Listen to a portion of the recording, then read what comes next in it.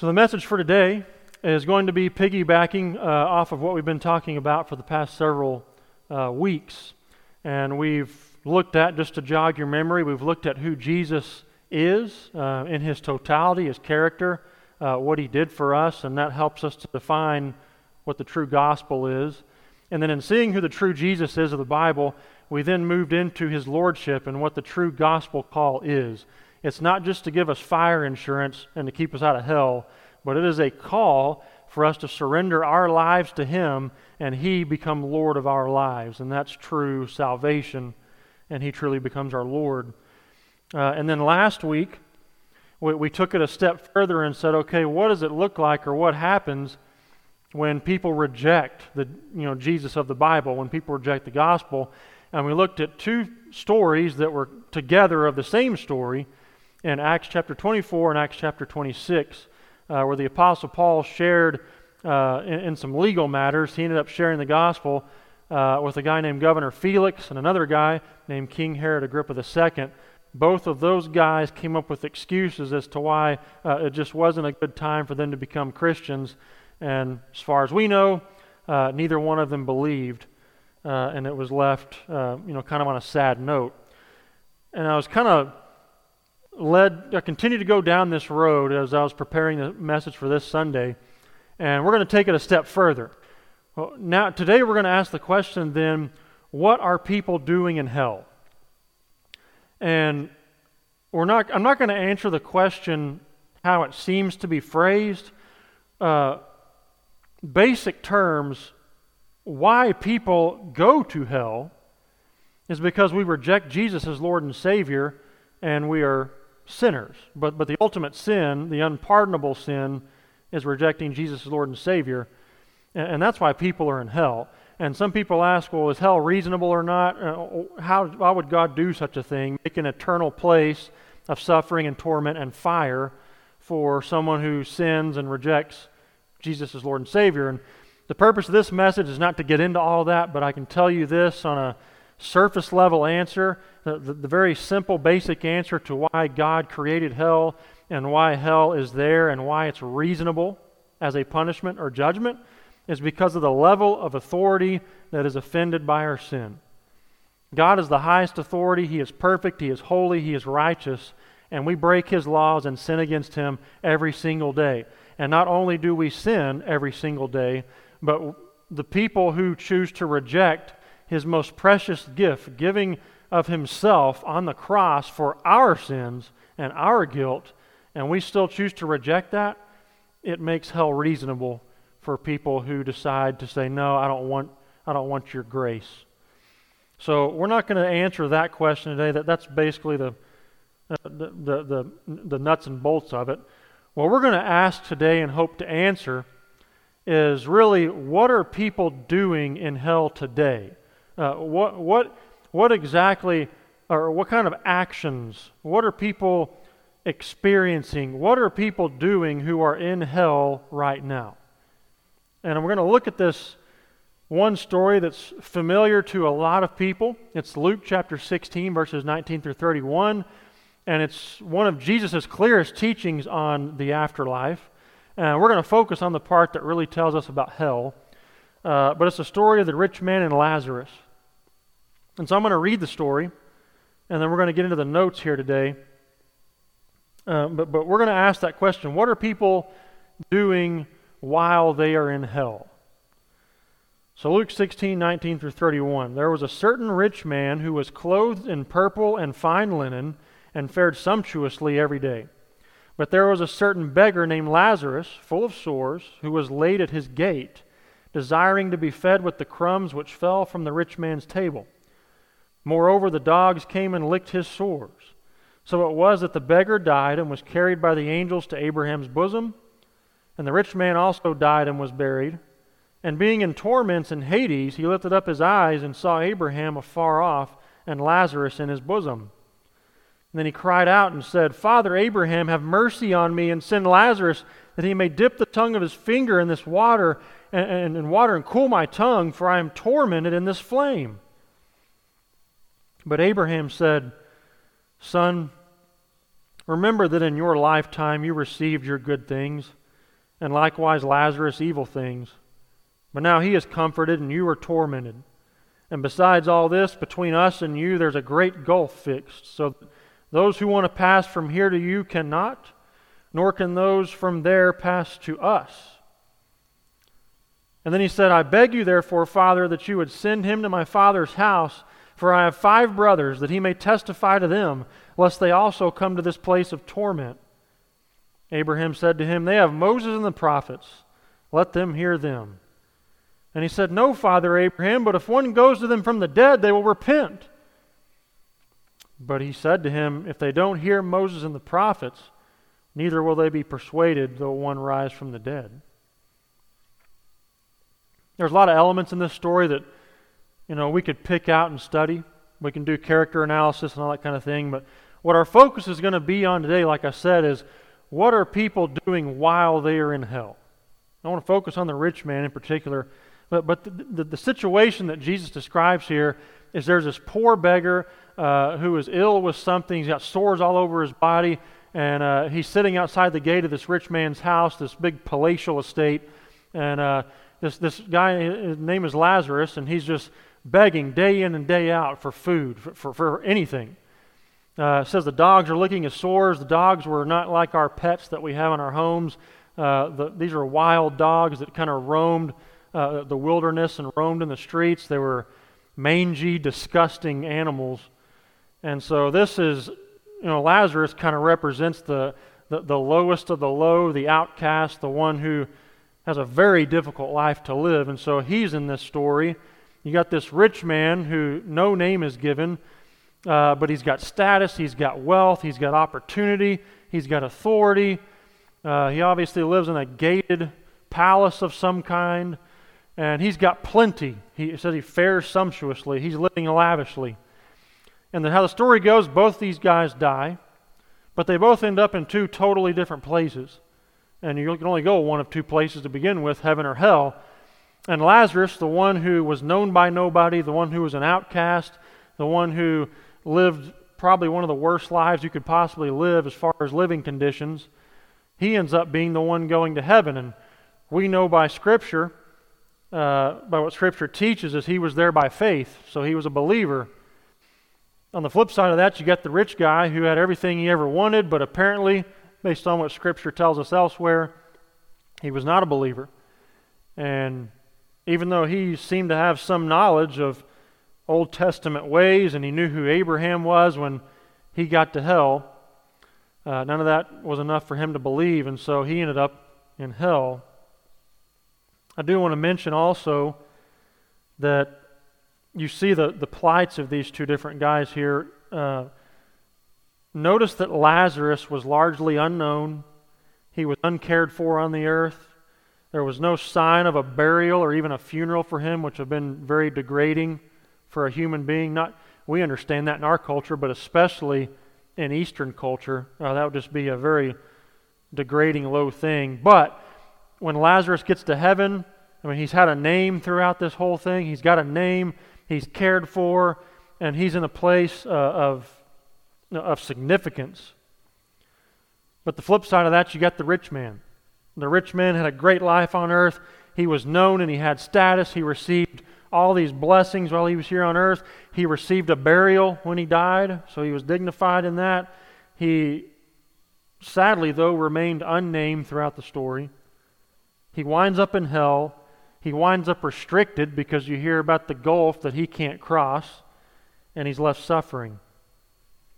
And so when you look at this story, it's going to be very short, sweet, and to the point, because I really just want to hammer this image home in all of our minds, because the stuff that I was coming across in this while studying it, especially our last point, really kind of rocked my heart and my mind when thinking about the plight of the lost and those who I know are headed to hell if they don't repent and believe before it's too late. And so I'm going to give you that little commercial right there. The other points are definitely important, but hang around for the last one, because that's the one that really rocked me. But short and sweet and to the point here, because I want us to be motivated to take the Great Commission seriously. And this is going to be why. What are people doing while they're in hell? Number one, very clear, this is probably something that most of you out there already know, but number one, what are people doing in hell or while they're in hell? There is suffering in judgment. Verse 23, they have suffering in their judgment. You see very plainly in verse 23, the rich man also died and he was buried, and being in torments in Hades, he lifted up his eyes and saw Abraham afar off. So in hell, right now, for people who are there and for people who are headed there, if they die without Christ, there is this word, there is torment. And I'm going to put that word on the screen here, and I'm going to give you what it means in the Greek. But when we say that, or when he says there that he is in torment, he was in torment in Hades or in hell. And then later on he even says, I am tormented here. The Greek word torment is adunao. That means anxiousness, sorrow, or grief. So the first thing that I want to point out about this is most of us understand, whether we believe that hell is real or not, we all, almost everybody out there has this understanding that hell is this place of fire and suffering and brimstone and heat and weeping and gnashing of teeth and all this kind of stuff. And we all understand the physical pain and suffering that is attributed to, or is a part of hell. But one thing that we need to also get here is hell is not just a place of physical suffering and burning and physical pain. Hell is also a place of tremendous mental and emotional torment and anguish. You see how, we just defined it in the Greek. It's anxiousness, it's sorrow, it's deep grief. You think about hell and in terms of being torment, if you set the physical suffering aside, what you're getting is the highest amounts of stress, the highest amounts of anxiety and worry. It's the highest amounts of depression. Hell is not just a place of physical suffering, it's also a place of mental and emotional anguish and suffering. Verse 26, you also see this. And besides all this, between us and you, when Abraham is talking to the rich man who's in hell, between us and you there's a great gulf fixed, so that those who want to pass from here to you cannot. People from heaven can't go to hell, but who would want to? Nor can those from there, from hell, pass to us.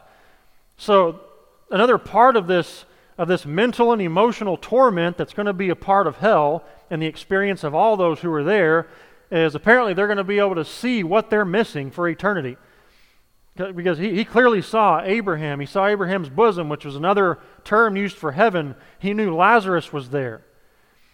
And the people in hell are either going to be seeing this, or they're at least going to have an eternal knowledge that, wow, this God was real. This Jesus was real. Heaven is real. And I rejected all of it, and now I can see it all, and I can't ever get there. It's very clear in this statement that there's this gulf fixed between us and you, and neither side can cross to the other. That there is no purgatory. There is no second chance. There is no mulligan. There is no do-over. There is no secondary court date where you can plead your case and get in because your good outweighs your bad. There's no annihilation where you cease to exist. There's also no concept of floating in limbo between one or the other. When you die, it's appointed for man to die once and then the judgment. When you die, you go to one of two places, heaven or hell. The rich man ended up in hell, and it's not just physical pain, it is mental and emotional anguish like has never been experienced before and will be experienced for eternity. And a lot of it's going to have to do with the people who were there in hell are going to realize what they arrogantly rejected. They're going to realize what it means to be separated from God forever. And that's going to torment them in their minds for the rest of their lives in eternity. And I want to be sure and point this out too, what you notice here. Hell is just as final as heaven. Hell is just as final as heaven. Sometimes it's real easy to think about heaven. We don't always think about hell.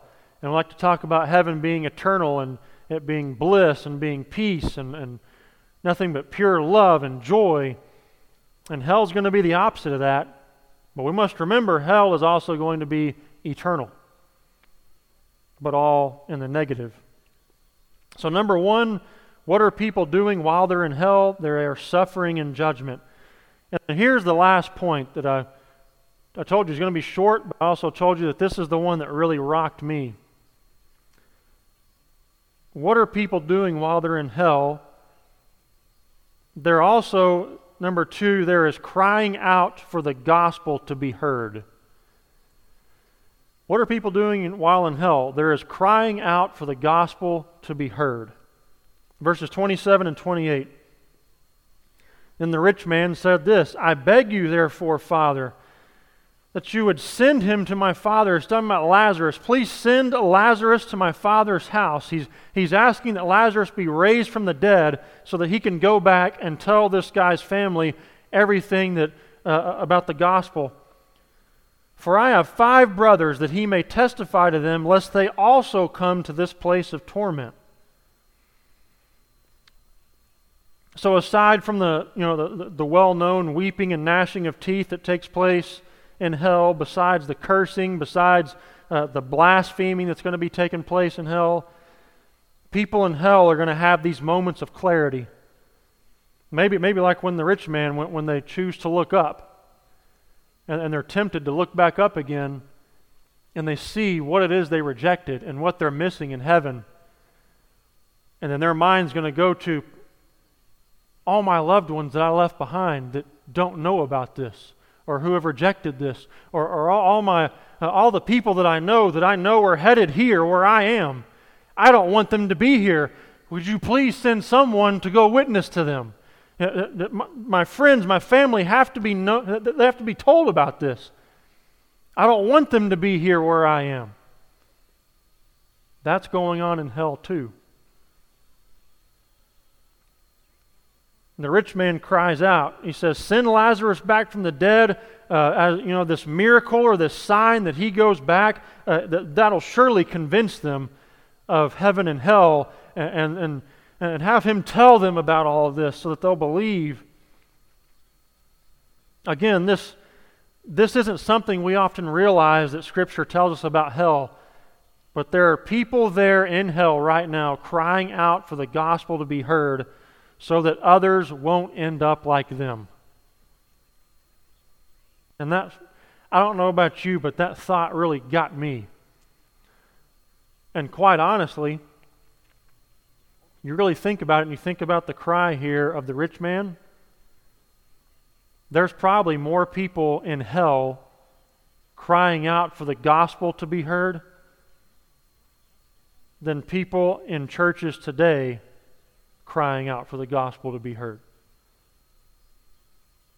And that's what's wrong. And a lot of what's happening today is we don't take evangelism seriously enough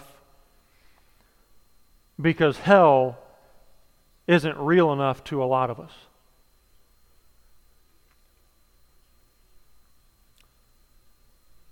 Like I said, I purposely made this sermon one of my shorter ones because it's really on my heart to emphasize these 2 points about people who are in hell right now. And I'm talking to myself as well. There's tremendous mental and emotional and physical suffering in hell, and people in hell are pleading that the gospel be heard so that their loved ones won't end up where they are. That's the experience of hell in a nutshell. And so I want to end with this. I want to appeal to all of you, especially all of you, which is probably 99% of us now, who are on social media of all kinds. Everyone seems to be so, and when I say everyone, I'm talking about people in our community, people in the Christian community, people of the church, people who claim to be of Christ, I see a whole lot of this motto of faith over fear with the COVID situation and, meeting back in church and not. And I see a whole lot of this. We're going to have faith over fear. We're going to trust our God. We're going to press forward, all this kind of stuff. And there's so much boldness amongst so many Christians and so many churches saying, we are going to defy the government. We're going to stand on the Word of God. We're going to go forward with the truth. We are going to meet together. We're going to have faith over fear, and we're going to stand for the name of Jesus. We will not be told how to worship. We will not be told when we can worship. We will not bow the knee to Caesar. And there's biblical grounds for that. But Christians and churches, why don't we have near the amount of boldness when it comes to evangelism and standing up against hell? And I ask myself that same question. There are times where I have gone to witness to people and it was no problem. And there are other times where I know the Holy Spirit was leading me to go talk to someone, and I let my fear or my nervousness inside me keep me from doing it. And the question I ask myself is the same that I'm asking you right now. Why are we so bold to defy the government and to say we're not afraid of coronavirus and to say all these different things and make these political statements of how we have faith over fear and we trust in our God, but we won't take that kind of stand against people going to hell?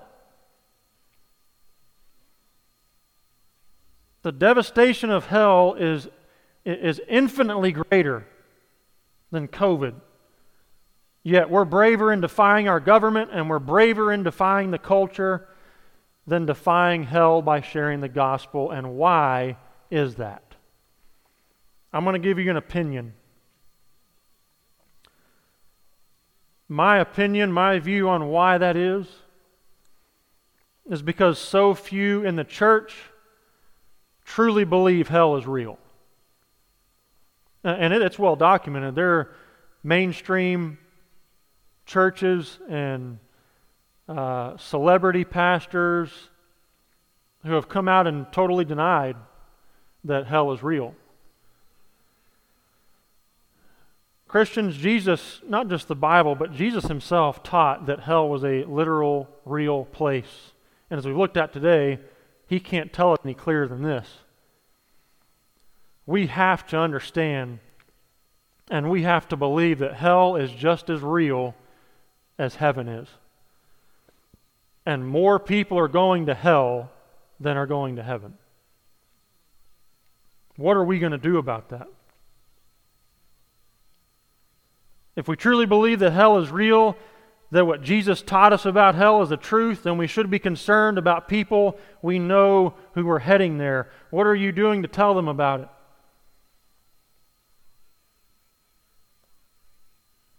I say this often, and people probably get sick of hearing it, but I'm going to say it again, especially these days when we're all locked down.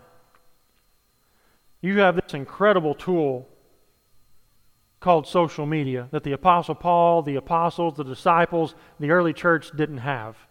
You can reach hundreds of people with one post or one short video in a matter of seconds, and yet so many of us waste that opportunity by sharing all this other ridiculous stuff that has nothing to do with the gospel. There are people dying and going to hell. On average, 150,000 people die a day. And if you really break down all the numbers and who the true Christians are of those who die, it's well over 100,000 people who are going to hell every day. And yet we're more concerned on social media about saying faith over fear, and I'm not afraid of coronavirus, and posting political stuff, going back and forth, fighting. We're more worried about showing pictures of ourselves and how good we look and what we just did and look what's going on in my life, when we have this amazing story and this amazing message we could be telling people that Jesus made a way for you to escape hell. If you repent and believe in the true gospel and believe in the true Jesus that we've been looking at these past several weeks and turn to Him as Lord and Savior, you will escape hell. Why are we not passionate about this? Quite frankly, why don't we care?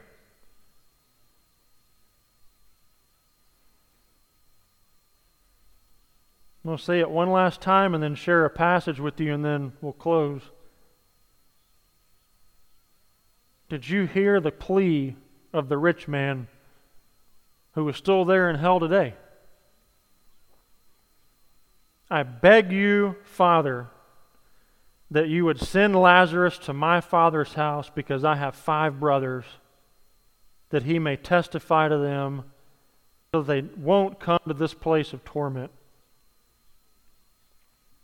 That's a guy in hell pleading that someone would go share the gospel with his family so that they won't end up where he is. Romans 10:9 and 10 makes it very clear. Repent and believe in Jesus as Lord and Savior. Believe that He was raised from the dead and you will be saved. First question is, have you done that? Because otherwise, hell is where you will end up if you die without Him as your Lord and Savior. And for those of you who already know Jesus is your Lord and Savior, what are you doing? How are you using your platform and your voice with your circle of influence?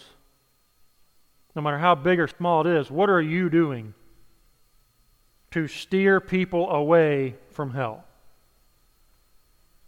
Let's pray.